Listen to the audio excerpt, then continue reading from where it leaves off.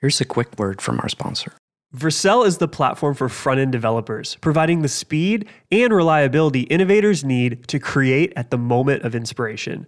Founded by the creators of Next.js, Vercel has zero configuration support for 35 plus front-end frameworks, including SvelteKit.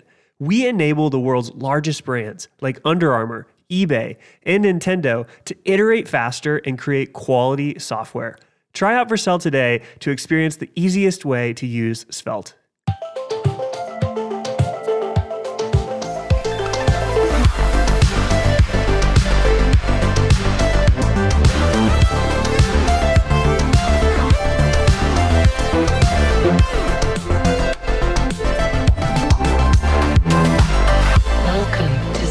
Radio. Hello, everyone. Welcome to another episode of Svelte Radio, the premier Svelte podcast online, the best one, probably the only one, but I like it. It's ours. I am joined by my beautiful co-hosts, Brittany and Anthony. Hello. Hello. Hello. Hey. Been a minute. Yeah, it's been a while. What have you guys been up to? I went on vacation, which was really nice. Oh. Beautiful Southern Caribbean. That sounds awful.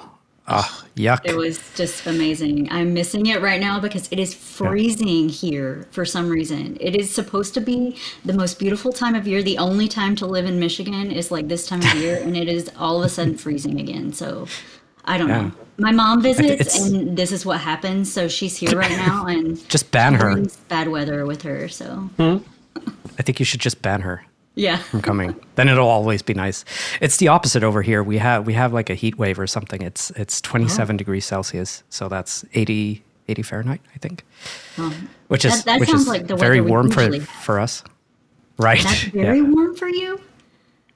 Yeah, I would say so. Yeah. Can't you see I'm all red and stuff from the sun? See, it was 90 2 weeks ago, and that's a little warm for us. So 90 Fahrenheit is like a little too warm, but yeah, we have the same. It's about 30 something, I think, and it's too hot. Yeah. It's far too hot. Our house is not built for it. Like we can't sleep at night. Cold. Hey, it's like 60 right now here. Oh yeah, it's so cold. Yeah, that sounds awful. All right, so today we have two guests with us, and we're going to talk about SvelteLab. So I'd like to welcome Antonio and Paolo. Hello. Hello. Hello, everyone. Hey, how's it going? Yeah, pretty good, I guess. It's a bit of a rough period for me because I am super busy, but it's good. All right, cool. So, you two have worked on this project of yours called SvelteLab. But before we get into that, so the short of it is that it's a REPL. But before we get into what it actually is and what we actually do with it, maybe we can talk a bit about like who you are, where you're based, where you're coming from, what's your background with regards to Svelte and I guess web development in general. Okay, I guess I'll start. So I'm into web development since 2017, I think, when I learned about it in university, and I learned how easy it is to build UI with HTML and CSS and got really excited about all the possibilities. And then late 2020, I wrote an article on web components and learned that Svelte has a really nice option is a really nice option for creating web components because the syntax is so simple, and it's been a love story ever since. And a super huge fan, and just love working with it. Yeah, so in Svelte 4, we're actually getting even better web component support as well. So that's great for people that are interested in that. Actually, using less web component APIs is better. Yeah. I'm into web development actually from 17 years ago, because it all started because I like to play RPC games, and I used to play by chat. So there were these wonderful websites built with PHP where you can chat and build your word, and it was very cool. And I learned a bit of HTML there back then. And then a friend of mine said, "Okay, we want to build one of those play by chat website." And I thought that HTML was enough, and I said yes. And then I discovered that it was not what was needed. But instead of just say, okay, we can do it, I decided to start to learn. And so I got into university, and I actually left the web development for a bit, maybe for the better, because basically I skipped all the jQuery, the Ember.js phase, and I come back when React was popular, and I started to look into React, Vue, and then I saw the talk where Rich presented Svelte 3. And the moment he said it was a framework that used a compiler, it was like mind-blowing for me, because it's such a powerful idea, and it blew me away that no one else ever think of that. And so I fell in love with Svelte, because it's also very similar to HTML, and it's very powerful in my opinion. And now basically I use Svelte for every side project, and soon for work too. And Oh, nice. So, nice. All right, you built this very cool project called SvelteLab. How did that come about? Like, what inspired it? What started the idea? It was all Antonio's fault. No, because no, it's because when Svelte Society announced the hackathon, Antonio said, "Who wants to team up?" And I said, "Me," because we actually kind of know each other just by interacting with Svelte Twitter, because again, we are both Svelte lovers. So we, for example, we made Advent of Vue in Svelte using the Svelte REPL. So we both are very lovers of the Svelte REPLs. And so we started to brainstorming what we could do for the hackathon. And I had this idea because I always love to just, whenever I have to do something, I want to first do it in isolation. And it was perfect for Svelte component because we had the REPL. But then as soon as you start to add something like navigation, it was not that powerful. And so we started to brainstorming this idea of a REPL that can run SvelteKit and tailored towards SvelteKit. And also the timing was perfect because there was the recent release about Web Container API and Nodebox by Code Sandbox.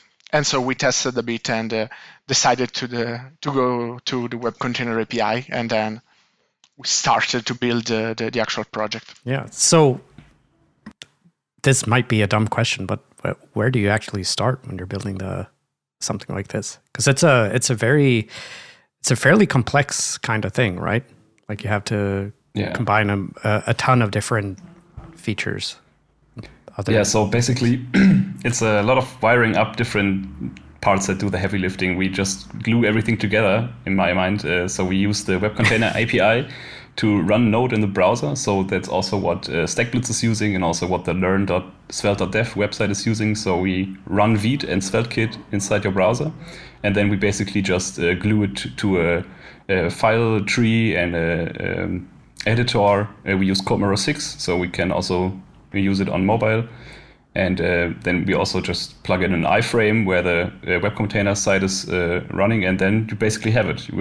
Paolo did the proof of concept in like one afternoon or something. It was really crazy how fast it was. Done. I mean, it was a proof of concept, a real proof of concept, because it was basically just a text area, a bunch of divs for the console, and an iframe. But actually, the Web Container API is pretty powerful because obviously under the hood, they are doing a lot of crazy things that I don't even know. But the API surface is very small. It's very minimal because you can mount some files, you can run spawn some process, and so you just run pm create svelte, and it will just create the project inside the web container. You can run pm create dev pm dev to launch it, and then you get the iframe URL from them. So obviously, again, this was a very basic POC.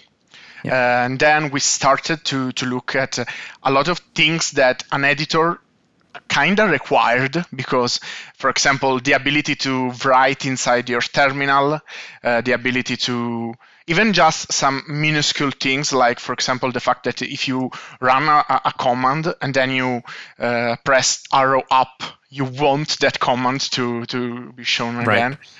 And in the beginning, we actually created a sort of terminal, homemade terminal, but it was impossible to maintain. So we actually use Xterm.js, which is another super cool project because it's a full-blown terminal inside made with JavaScript. And that actually interprets ANSI code, and it does a lot of heavy lifting for you. Again, as Antonio said, we are actually just gluing together things, but that's kind of what web development is. So, I mean, is this the sort of thing? Is this the sort of thing that like VS Code uses for their terminal and Gitpod and things like that? Exactly. Okay. Yeah, exactly. Interesting. So all these giant projects, they're built on this one small project that's open source, maintained by this one person. In what's the meme? XKDC package. What's the? I'm sure everyone has seen it. Like this, the pile of different boxes on top of each other, and then the one small box that's about to tip over. There's like this one open source project that like the whole world would crumble, basically. I mean, that's happened a million times, right? OpenSSL is an example of that, I think. But I guess it's interesting because I always wondered about that sort of thing, using VS Code and seeing the terminal in there and thinking it's kind of my terminal, but it's kind of behaves a little bit differently. And I didn't know why that was the case, so it's interesting. Yeah. So when it comes to building something like this, you mentioned it's just like tying together things, gluing things together so that they're working.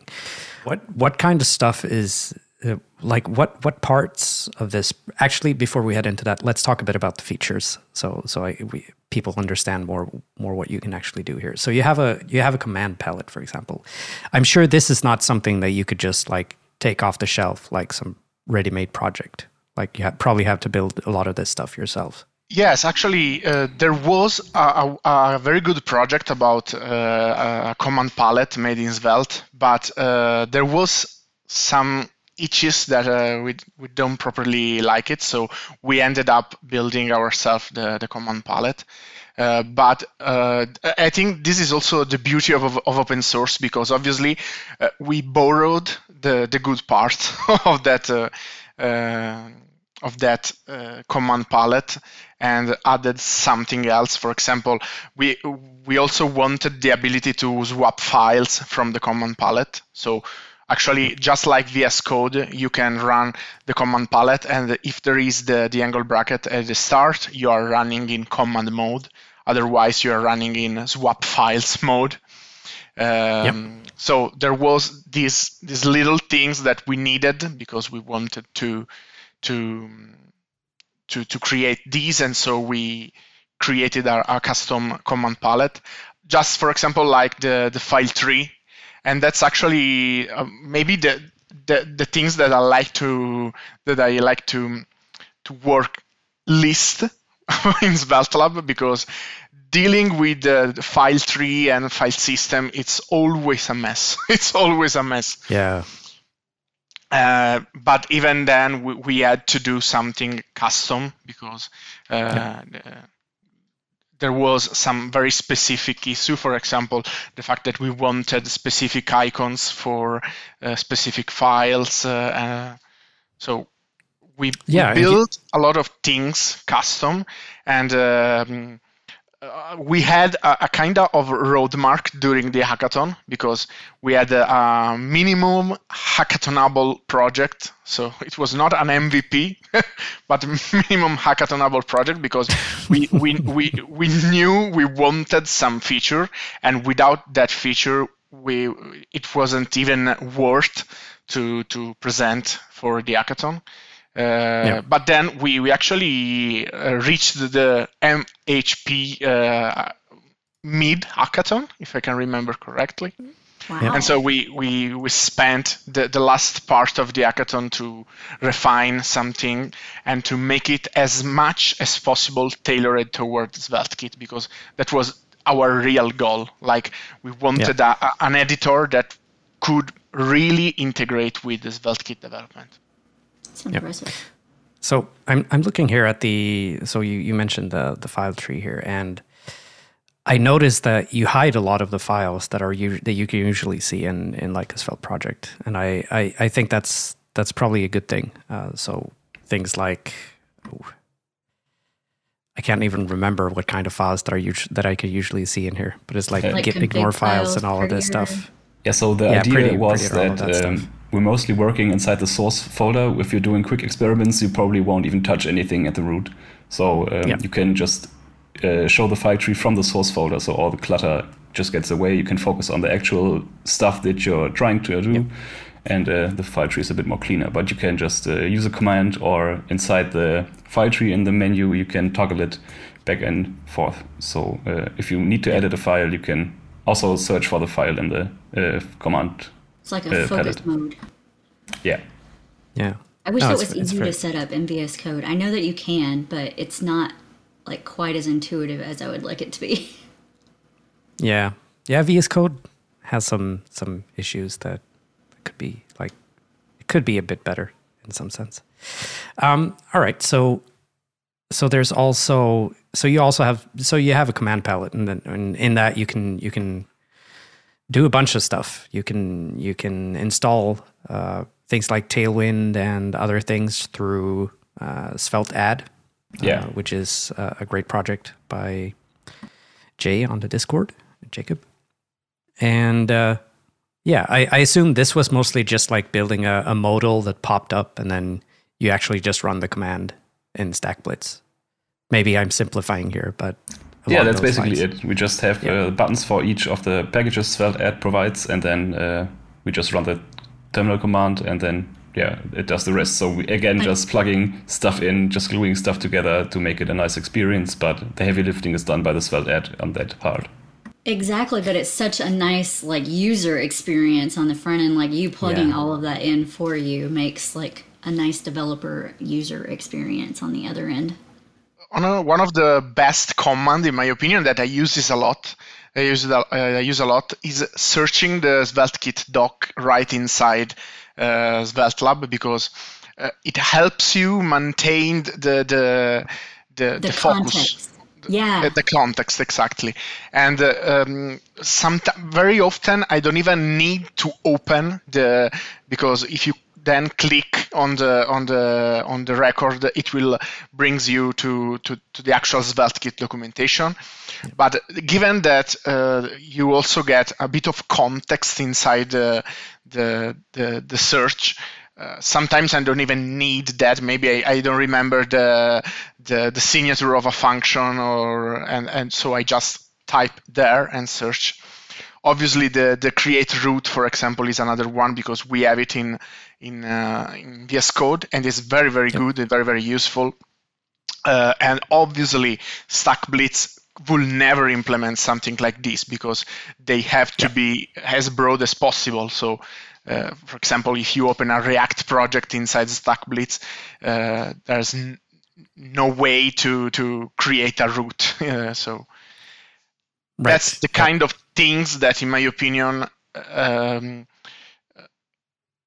made SvelteLab really tailored toward the SvelteKit development. So I guess following up on that, like these very specific Svelte and SvelteKit features? Like, do you have any other ideas that you want to implement that you haven't gotten around to yet? Like, I'm not sure what that would be, but we are actually, for the moment, we are trying to enhance the experience in editor, because one key part that, in my opinion, is missing is the integration with the Svelte language server and the TypeScript language server. Because, I mean, having autocompletion and having diagnostics, it's very, very important, in my opinion. That's probably why 90% of the people use TypeScript. And so it's very, very important to have these. We have made some progress, because right now we are integrating the diagnostics with SvelteCheck. So we use SvelteCheck under the hood to check your whole project, and so you get errors and diagnostics inside the Svelte file and the TypeScript file from SvelteCheck.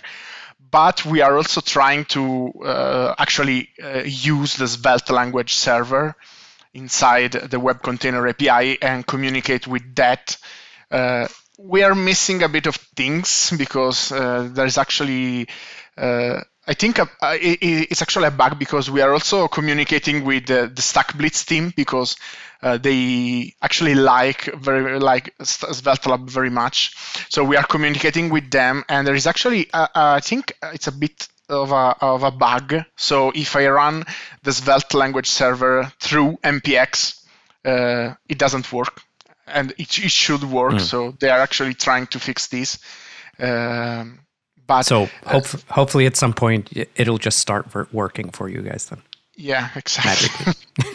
I have to say, the StackBlitz team is one of the most collaborative and working with like the browsers and other people trying to get this out and like working. And I mean, it's also like good for them as a company, obviously, like it's their product and they want it to work well, but they're trying to like do something good for the ecosystem too. And they actually made a PR for Chromium, if I can remember correct, to fix a bug that was affecting the Web Container API. Yeah.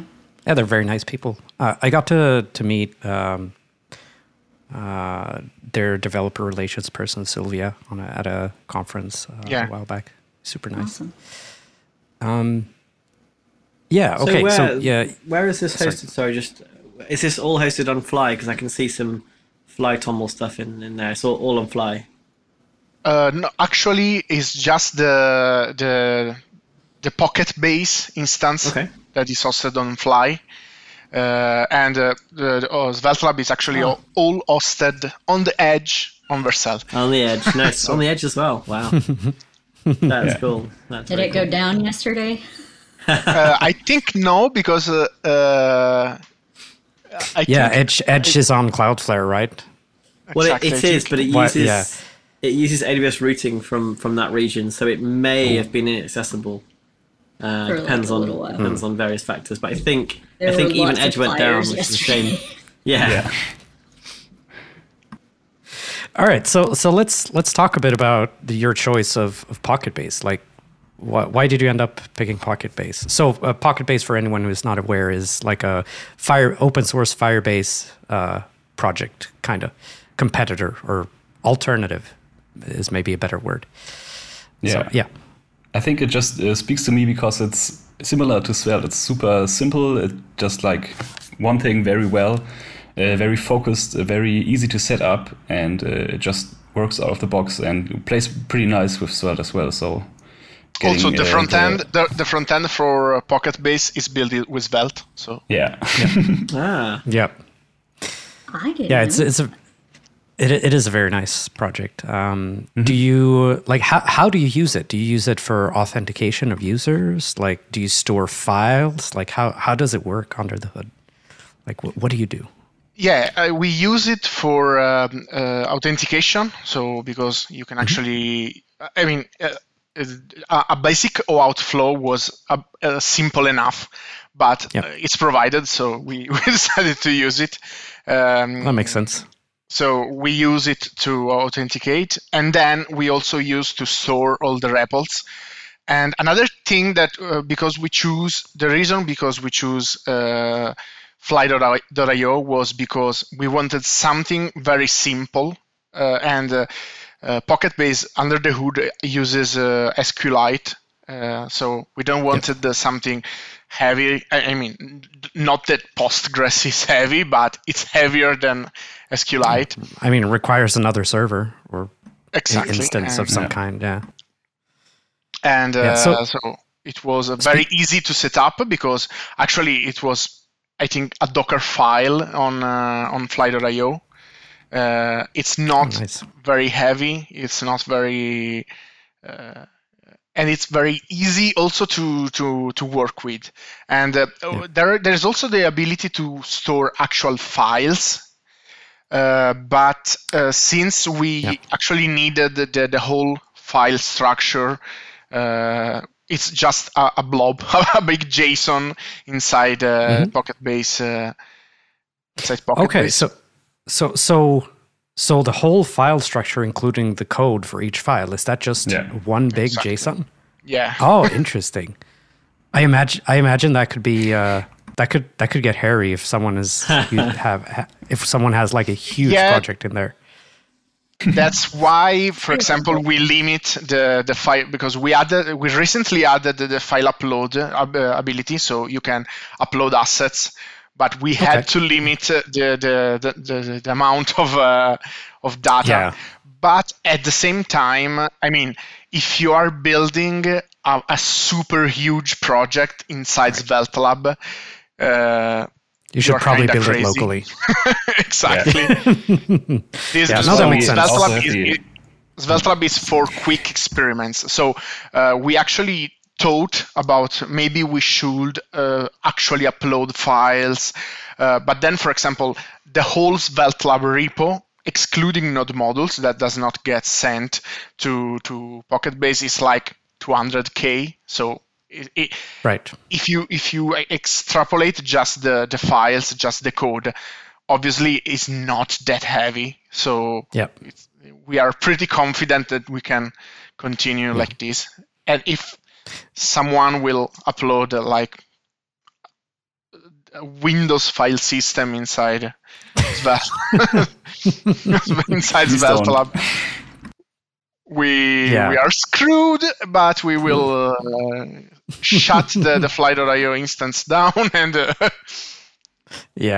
I don't think I have a question about sorry, Kev, carry on. No.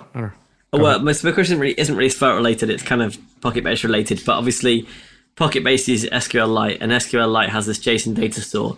But where is that JSON data store stored? Because I thought Fly was like basically Docker containers, and Docker containers are ephemeral. So how does it get persisted forever and ever and ever? Yeah, you can attach a volume in Fly.io. And cool. There's also, I mean, they have a pretty generous free tier also for volumes. Nice. In the future, we might, because one thing that we wanted to add was a bit of some replica around the world on the edge to facilitate that. But also, we're actually using regional edge on Vercel. So it's actually just on, I think it's in Washington. Okay. So it's closer to our instance of Fly.io. So when it comes to using Pocket Base for something like this, I have no idea like what kind of numbers you're seeing, but you always hear this thing about like, oh, you shouldn't use SQLite for things that are write heavy, etc. Like, have you seen any issues with people complaining about not being able to save or stuff like that? No, and I think also because from what I've read, I think Pocket Base is you can easily handle like 10,000 connection concurrently. Yeah. So and we don't have 10,000 connection concurrently. We wish we have, but obviously we are on a much smaller scale. So we never run into problem. I hope someday we will run into problem, and then we can. It's a good problem to have. Exactly, it's a very good problem to have. Yeah. Okay, cool. Any other things that we haven't touched on that we should maybe talk about? One thing I would like to say is because SvelteKit is like the basic or the core for everything you want to do in Svelte, it's really nice because we don't have to make any assumptions. We can make assumptions on what kind of build setup we are using, and we can like tailor it for any kind of Svelte application. So from small component tests to like a whole routing test, you can do everything with SvelteKit, and we can just plug into that with one unified tool. So that's really nice that these things are so coherent and working together. Yeah. Yeah. So I just got an idea here. Like, have you thought about having? So at the moment, when you go to the SvelteLab website, you just get thrown into like a Hello World kind of project. Yeah. What about having different kinds of basic project structures that are already set up? Is that something you've thought about? That's something that we need really to address. And so I want to publicly say that we have documentation. So if you go to docs.sveltelab.dev, because just as what just happened to Kevin, we actually have templates. So you have different kind of templates. You can set up your default template from the command palette, or even just open a new template. So we have, for example, TypeScript template, where TypeScript is already set up. We have Tailwind template. We have Tailwind plus TypeScript. We have MDSVEX. And we are also, one of the idea was to being able to tag one of your REPL as a template. So you can even just fork it, but other than fork a REPL, you can also share your REPL as a template so that the other people just go and can choose your REPL as a template, as a basic template. Oh, nice. I completely missed this feature. Definitely something I'm going to take a look at. Yeah, that's like kind of an issue we ran into because we have so many features, but they are all hidden in the command palette. Yeah. So we just recently added a new menu bar, so you can have like a drop down of different sections where the features are maybe a bit more discoverable. But yeah, it's also why we have the docs now, so people maybe have more ways of finding stuff. Could you maybe have like a modal that pops up? So I don't know if you're using a service worker of some kind. Like every time there's a new version, you can pop up a modal that shows like a changelog. Oh, here's the new. Yeah, I'm always against having something that interrupts, because if I want to experiment, I just want to go on the page and start editing. And that's why enough. I don't want anything blocking. But then again, like if you only do it for major new features, then I'm sure. Like in VS Code, when they have a new change, it like pops open a new tab. And I almost always just exit out. Like I never read it because it's interrupting to your flow. Yeah, no, you're right. Could also have it down in the right corner if you don't hide that thing. Yeah, like we have the intro. Yeah, something like pop that. Over I don't know. Pop up. Here's a quick word from our sponsor. Vercel is the platform for front-end developers, providing the speed and reliability innovators need to create at the moment of inspiration. Founded by the creators of Next.js, Vercel has zero configuration support for 35-plus front-end frameworks, including SvelteKit. We enable the world's largest brands like Under Armour, eBay, and Nintendo to iterate faster and create quality software. Try out Vercel today to experience the easiest way to use Svelte. And also another thing that I would like to go towards with SvelteLab, because one thing that I really love, for example, about CodePen is the ability to see what other people are doing. And I think this is also very true for the Svelte REPL, because if you search something Svelte related on Google, you will get a lot of Svelte REPLs that are doing maybe just that thing that you're looking forward to doing. So I would like to experiment a bit with these, like having a showcase page where you can look at what other people are experimenting on SvelteLab. Right now, for example, you can share your profile page to let other people look at all your REPLs, but I don't think anyone has ever did that. I mean, I know about this feature and I never did it, so I think a lot of people.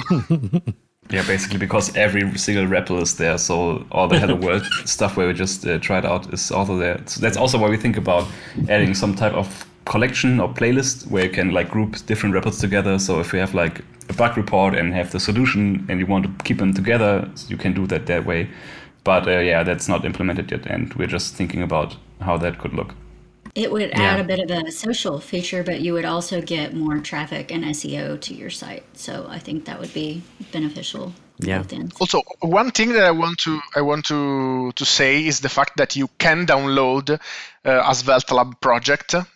So in the command palette, you can actually download that zip. And I want to say it because luckily there are quite a few people that are using SvelteLab to provide reproduction for bugs in SvelteKit.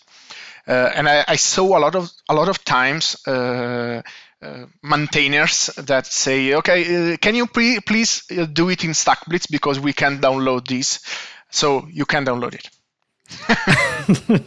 So just a question about other features. What about collaboration? How difficult is that? Obviously, I guess it somewhat depends on the code mirror stuff. Yeah, I think collaboration it's actually, I think, a core package of Code Mirror, but for the moment we don't have collaboration. And I mean, one of the issues might be that obviously we will need another external service for the WebSocket, because I mean, Pocketbase has support for real time, so if you can use it with the code mirror stuff, so maybe. I don't know. Yeah, maybe. Maybe that's worth a try. Yeah, it's a good idea. That would be cool. But then you have to build all of this stuff around like who gets to edit, who is allowed to delete, add files, all that stuff, and that's probably like a lot of stuff to add. The next hackathon. Yeah, yes, exactly. Next year. So I think that's it for my questions, at least. Brittany, Anthony, do you have any? No, I think the only things that we didn't mention, we talked about it beforehand, but we were talking about web container support being in Safari. I tried it last weekend on an iPad, and you have to actually use the Safari browser on an Apple product. So I used Firefox and Chrome and Edge, and you can't use those browsers even though they use Safari under the hood. You have to use actually Safari, which sucks, but I'm actually using Safari now to check out the SvelteLab website. Of course you are. You like Safari. That is true. All right. So yeah, my only question really, I guess is sort of aside from adding features to this, where next? What's the next big thing? I think the thing we are focusing right now is providing the correct IntelliSense for Svelte project. So this is a thing we are kind of focusing right now, and then collections, absolutely, and then we are kind of experiment. Again, this is a bit of a busy moment for us, so we are actually working on SvelteLab, but not as much as I would like to. I would like to work a bit more on SvelteLab, but obviously times come and times go. But we will continue to work on SvelteLab because, again, it's our baby and we love it, and we want to bring it to the next level. Cool. Yeah. And also people are using it and people are sharing links. It's so amazing to see people from the community sharing examples using it. It just warms my heart that people actually use it. Yeah, because I know y'all are both really busy too, but it would be really nice to have some of those features integrated into like VS Code too. If anybody wants to make an extension that does that would be great. To have like just SvelteAdd thing where you could do the command palette and do SvelteAdd, or have the hiding the stuff on the sidebar would be great. I've always thought like SvelteAdd should be like a part of the Svelte. The actual Svelte extension. Yeah. Yeah. Yeah, or even just like, because now it's a separate external project. Like, and I understand that they don't want to bring on more packages and take on more responsibility, but bless anything. Yeah, Yeah. But it's kind of like one of those essential things that I think more people would use it if they knew about it, and I think blessing it would help with Would do that. Yeah. I mean, I actually sometimes I also ask the Kev about this because I'm kind of vocal about SvelteLab, but that's not because I built it. I mean, that's also because I built it. I'm proud of SvelteLab, but it's exactly because I think it's something that the Svelte ecosystem needs. So if tomorrow Puru comes in and say, okay, I rewrote the whole Svelte REPL and now it's just like SvelteLab, I will be vocal exactly at the same the same way. Yeah, something tells me though that we're gonna have like the regular REPL, and I think that it makes sense to have them both, right? Because just building you can definitely feel the difference in snappiness, if you will. Yeah. Like Absolutely. the amount of time it takes to instantiate a project and so on. So for quick Svelte only stuff, it definitely makes sense to have the REPL. And that's definitely. also what you kind of want to. I think that's what you want to show people first as well.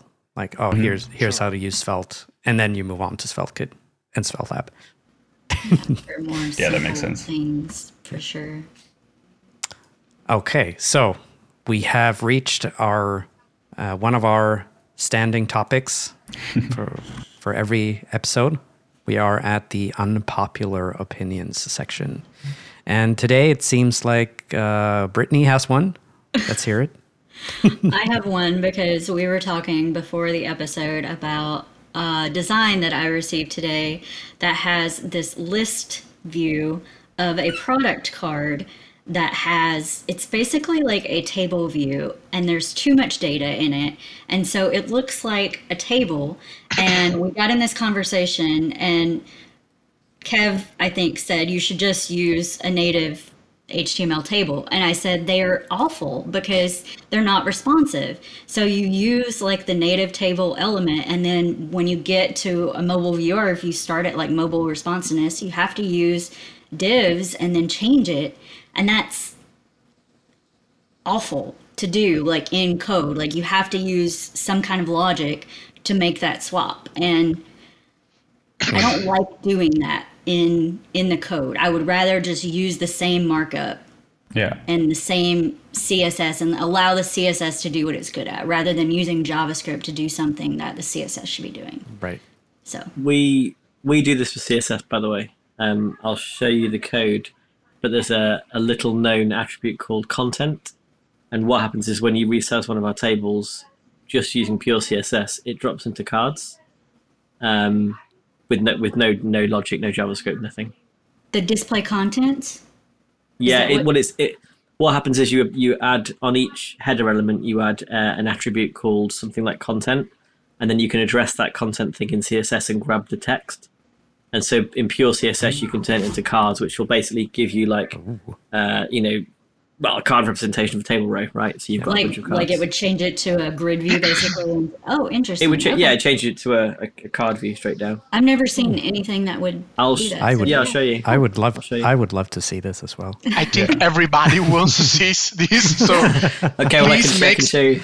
Maybe we'll prove me wrong today. Make a cheat sheet about these things and make it go right, viral because. I mean, it's not my idea. I will be as vocal about these as I am vocal about SvelteLab. Just slap the Beyond logo on there for some free marketing. I'll do it. All right. Next up, I think you all have unpopular opinions, so I want to hear these. Maybe Antonio, maybe you could. I think we are using too many microblogging sites now. We have Twitter, of course. We have Mastodon. We have Blue Sky, and I have not set up. I have not set up any kind of cross-posting, so I'm doing it by hand, and it's awful. I don't want to do it. Is it just me, or did Blue Sky kind of die? maybe I don't think just it's the I one. dead. haven't even looked at it in like Yeah. a month or I I'm months. think sure people are using it. I'm currently using it, but I rarely check on Blue Sky. And I think yeah. the problem of Blue Sky is that they are missing a For You algorithm. Now they are released the custom feed things, and someone actually, I just discovered a Home Plus feed that should be kind of Right. for me. But I think the real power of Twitter, and I mean, at least for me, is the fact that you can just browse your For Me and get to see what other people that are not inside your circle, what other Yeah. people thinks. That I Yeah. think is very key. It's very important because if I have 20 subscribers, if I have 20 follow, it's kind of boring because I just see what those 20 people have to say, and that's Yep. kind of Facebook, and that's why Facebook has died, in my opinion. Yeah, you kind of need that extra big feed before you get to before you've followed enough people, you need something to fill out the quietness or silence or whatever you want to call it. Well, I think even when you do follow a bunch of people, those people have a set of opinions, and I think that it's nice to see other Oh opinions yeah, for sure. interpolated. Absolutely. Yeah. No, you're right. You All get right. inside a box if you don't like. You can get inside these like circles and not hear outside of the circles, and Yeah. that's kind of the problem with the world a little bit right now. Yeah. Twitter's encouraging that now, unfortunately. Anthony? Yeah, my rant, my whatever is. I mean, it's kind of recycled from an old one, but I feel so passionately about it that I have to say it again. Notion is not good. You should not use it. Notion is just crap. Evergreen. There is like Agreed. there's a guy who he made a Node consultancy back in the day. I think he was at one point part of the core Node.js team, but he's created an alternative to Notion called DeciPad. A guy called Nuno Job, and that DeciPad is actually he started one of these hosting companies. What's it called? I can't Sorry? remember. He's called Nuno Job. DeciPad? Oh, sorry, yeah, Nuno? the tool's called DeciPad. So him and a bunch of those guys have created a tool called DeciPad, and it's kind of like Notion, but you have a focus on numbers. So somewhere between Notion and Airtable, and it's great. It's great if you're trying to build. I mean, it's all closed beta right now, but it's interesting to like look at what they've done, and they've got some demo workbooks. But basically, pulling a bunch of stats in a kind of database format, and then writing articles that use those stats and visualize them and do charts and things. So if you're presenting stuff as a business, like it's really cool for that. And I think, you know, this is kind of like the ranting section. This isn't my pick. This is my rant really. But I think that Notion tries to do too much, as I said before, and DeciPad fills a niche whereby you do one thing really well. Airtable does one thing really well. Coda actually focuses on doing one thing really well, and it lacks some features that Notion does. There's space for all these tools and interrupt between them, but I think one that tries to cover all bases is never going to be good. And unfortunately, that is Notion right now. Yeah, Yeah, I the really main problem like I have with Notion is just it's so slow. I mean, they need And to it's either really rewrite slow. it in Svelte, and then maybe it's a good tool. I think rewrite it in Svelte and maybe swap the database. You know, there's a few things that can go on there. Account management, like you can't copy and paste, especially on mobile. Like it's just there's No. lots of things that are problematic with it, but I do like some. You of can't the do it on things about desktop. Notion. It's just You can't copy paste full stop. No matter what you try and do, you have to find this Yeah. invisible pixel in the middle of white space to grab between to the start blocks. to You're select. right. Like It's rubbish. You can't delete properly. It doesn't delete. It just What's does do the- something else random. what's the other open source tool that like Cassidy Williams is always on about? It starts with an O, I think. Oh, there was one that It's not one open that came source. up today. Obsidian. Obsidian. Yeah, Might be that's it. Obsidian. It's not Yeah. open source though, sadly, Oh, it's not. but it's really good. No, someone's made an open source one as well, and I can't remember what it's called now. Log Yeah, I mean, stash, log, something with log. I'm not sure. Yeah, I'm not sure. Anyway, that's my rant. It's Notion again. All right.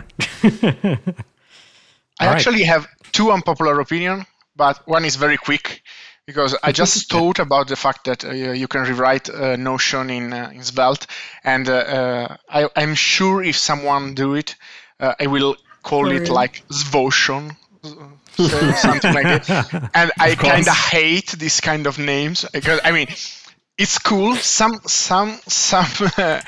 some names are cool. Like, for example, MDisVex is cool in my opinion. But that's not how it started. I'm pretty sure it started out being a very, very contentious name. It grows on you.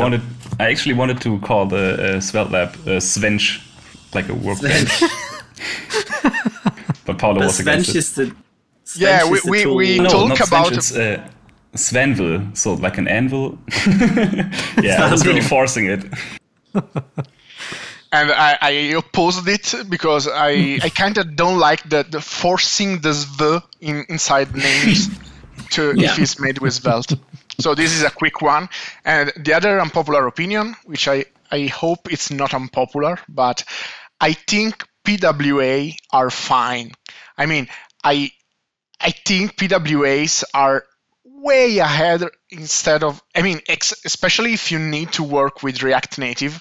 And maybe I'm saying this because I'm currently working with React Native, but the amount of weight you take on your back if you are working with React Native, and all for maybe a bit of smoother animations, because I really don't see the reason to have an app, especially because on Android you can install PWAs as with the web APK. So you actually get a real app experience, and the amount of things you can do with native, PWAs can do a lot of things. You can vibrate, you can access geolocation, and the only thing that you miss is push notification. But even then, in React Native, you still have to set up Firebase to have push notification. So actually, you can't push notification even in React Native. So what's the point? I think you, like Safari, just recently on their latest keynote, Apple introduced support for push notifications. So it should be possible to do now in all of the browsers, which is great. They actually pushed out a lot of good features for PWAs. I sound like a spokesperson for Apple, sorry. You really do. But honestly, like, I think now that we have these features that Safari has really lacked, and because Safari has been the only browser on iPhone, right? Yeah. We can now finally actually make PWAs that work across all phones. So I'm actually going to go out on a limb here and say that I'm going to make a prediction. And I think that we're going to see more PWAs and less native apps. Maybe we'll see apps built using things like Capacitor, which are basically just like web views wrapped in like some native shell or something, as far as I understand it. So yeah, maybe that's not such a spicy prediction. I think one of the biggest challenges is the differences between all of the mobile phones and the way CSS plays between mobile views between those devices. Like there's different responsive units now. Like we have, I don't even know what all of them are. They're like 100 of them. Yeah, there's like lots of them now. And there's different things that you have to do because some browsers put their nav bar on the bottom, some put them on the top. And like it's weird how it shifts on mobile phones. So like there's still a lot of work in that space, but if we could do some CSS things, I think there's some things. The new dynamic viewport height, dynamic viewport width are not just to address this. No, I mean I don't know, I don't remember exactly what all of them are for, but they're like they are trying to address that. I don't know if they do completely address it, and I don't know what the support is. I haven't fully looked into them yet. Is what I'm getting at. I don't know if we're fully there yet. I'm sure we'll have to wait like 3 years. Yeah, exactly. Before Safari implements it. No. Or I guess Firefox nowadays. Yeah. Ouch. Yeah. So I think the trade. Yeah. I think the trade-off there is still kind of in the favor of PWAs, right? Because you have, like, if you build something native, you still have to configure it for Android and then configure it for iPhone. Well, It's just we're like, having this discussion at work too. Like we have a PWA and a lot of people at work use their mobile phone to like they add things to their cart and then they go to their desktop Right. to actually place the order. So we ah, need like a good mobile view, but we don't have teams that could build a native app. We build in Svelte, so there's not really a good native version of that right now. We would need to hire people that could build in a native platform. So Yeah. it's a trade-off right now. So Don't do it. yeah, Free yourself. exactly. So we have a PWA, so it's yeah. yeah. Yeah, it's not just that it is easier to build. It's also that I don't really see the need for a native app. Once you can do all you can do with PWAs, and you can do a lot, like again accessing, vibrating. It's a lot of things that you can do with a PWAs. I really don't see the benefit of learning a new platform, because you have to learn React Native. Also, you also have to have knowledge about Android and iOS development, because Yeah. you will have to touch inside specific files, and it's a mess. Yeah. All right. So I think that's our unpopular opinions. I don't have one. Maybe my pick actually is an unpopular opinion. We'll see. So do you guys have any picks? Or maybe I should go first. So my pick is global warming is great. And it's tongue in cheek because it's making Sweden very, very nice and hot and awesome for me. But everything else is probably going to the poop pile. So yeah, it's just a joke. But that's my pick. As the polar ice cap around you is melting. Yes. And I have a pick but it's for newly come parents, because it's actually a cartoon that my son likes to watch, which is called Bluey. And I really recommend this cartoon because it's wonderful. I very often find myself to just watch Bluey while my son is doing other things because it's good. It's basically a cartoon that talks about a family of dogs that lives in Australia, and they are super into imagination games. So there are those two small dogs that do all sorts of imagination games, and the father and the mother just go all in on the imagination games and continue to play with them. It's very awesome. It is the best cartoon for a parent watching with a child. It hands down the best cartoon.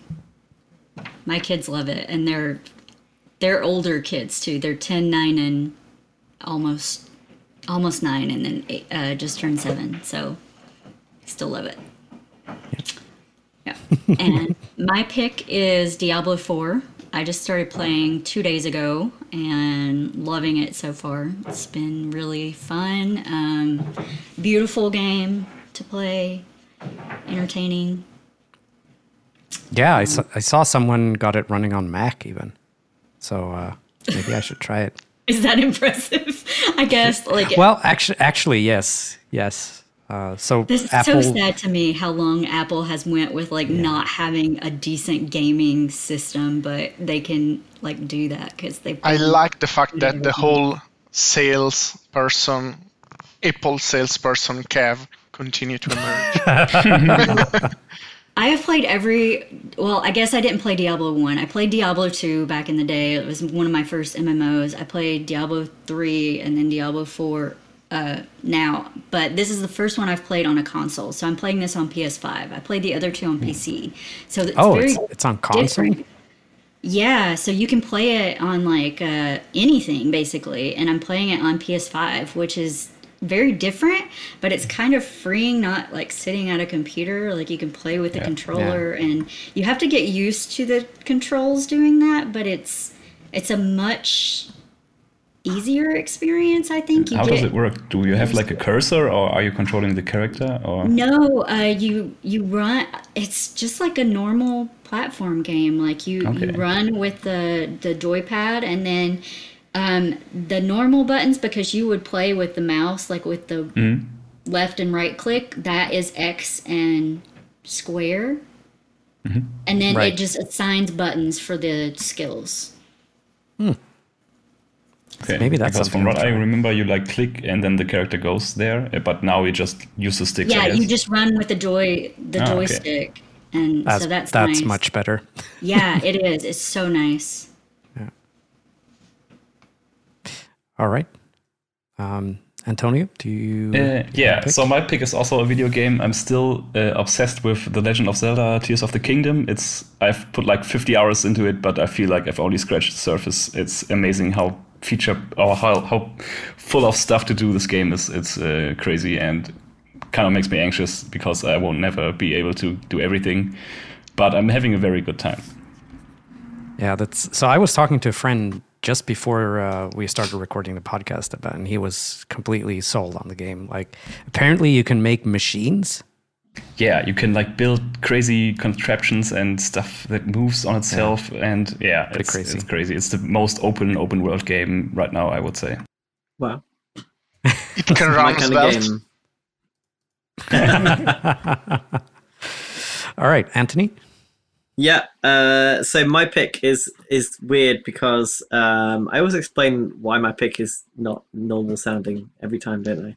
But anyway, my pick is basically, I don't like e-scooters, and it's not a rant. I don't like e-scooters because I find them irritating and they get in the way when I'm trying to cycle and stuff like that. But you bought one. But I bought one. And the reason I bought one, and it's quite different to a regular one, but I think walking to and from nursery every day a lot, or something that I did whilst I was trying to pick up the child from the cot or something, caused my tendon to have an injury of some sort. And it made walking very hard, and they're quite hard to heal and take a lot of recovery. So I tried to cut down on the walking. That was one of the pieces of advice I got from my doctor. And I was thinking if I could cycle there, it'd be great, because I can cycle there one way and push the pram back. But I have to lock my bike up at nursery, which I don't want to do, and vice versa on the way back. It's going to be really irritating. And I was trying to think of solutions whereby I could have some form of transport that's not like getting a bus or whatever. And so I realized if I get a really, really lightweight e-scooter, and I searched Amazon and stuff for ages to try and find one, I could actually put it on the pram when I got to nursery and then push the pram back with the scooter and the child in it. And I found one on Amazon called a Mega Wheels S1, and it's 8 kilograms in weight, right? And that's ridiculously light. If you imagine most e-scooters are quite big, heavy things, this one it looks like a regular scooter. The battery's so slim on the bottom, and it's dead cheap as well. Like, they don't cost any money. Relative to the 500 quid that scooters cost, this costs about £150. So it's really, really lightweight, really, really small, compact. I stick it on the bottom of the pushchair and just walk back with it and the child in one. So it's really convenient because it means I've cut my walking down by half, which is not normally a goal I'd have, but there you go. Yeah, that sounds like an anti-goal. No, I have to cut my walking down if I want to continue walking, if that makes sense. Yeah. No, I get it. Yeah, all right. I think that's all of the picks, all of the unpopular opinions, yeah, that's it for us. Thank you, Antonio and Paolo, for coming on and talking about SvelteLab. Thank you so much for having us.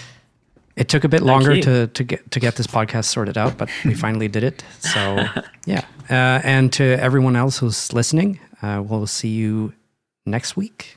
Bye. Bye. Bye. Bye. Hey, it's Kavir. If you like the show, please drop a review on your favorite podcast player. It would help out a lot. Thanks.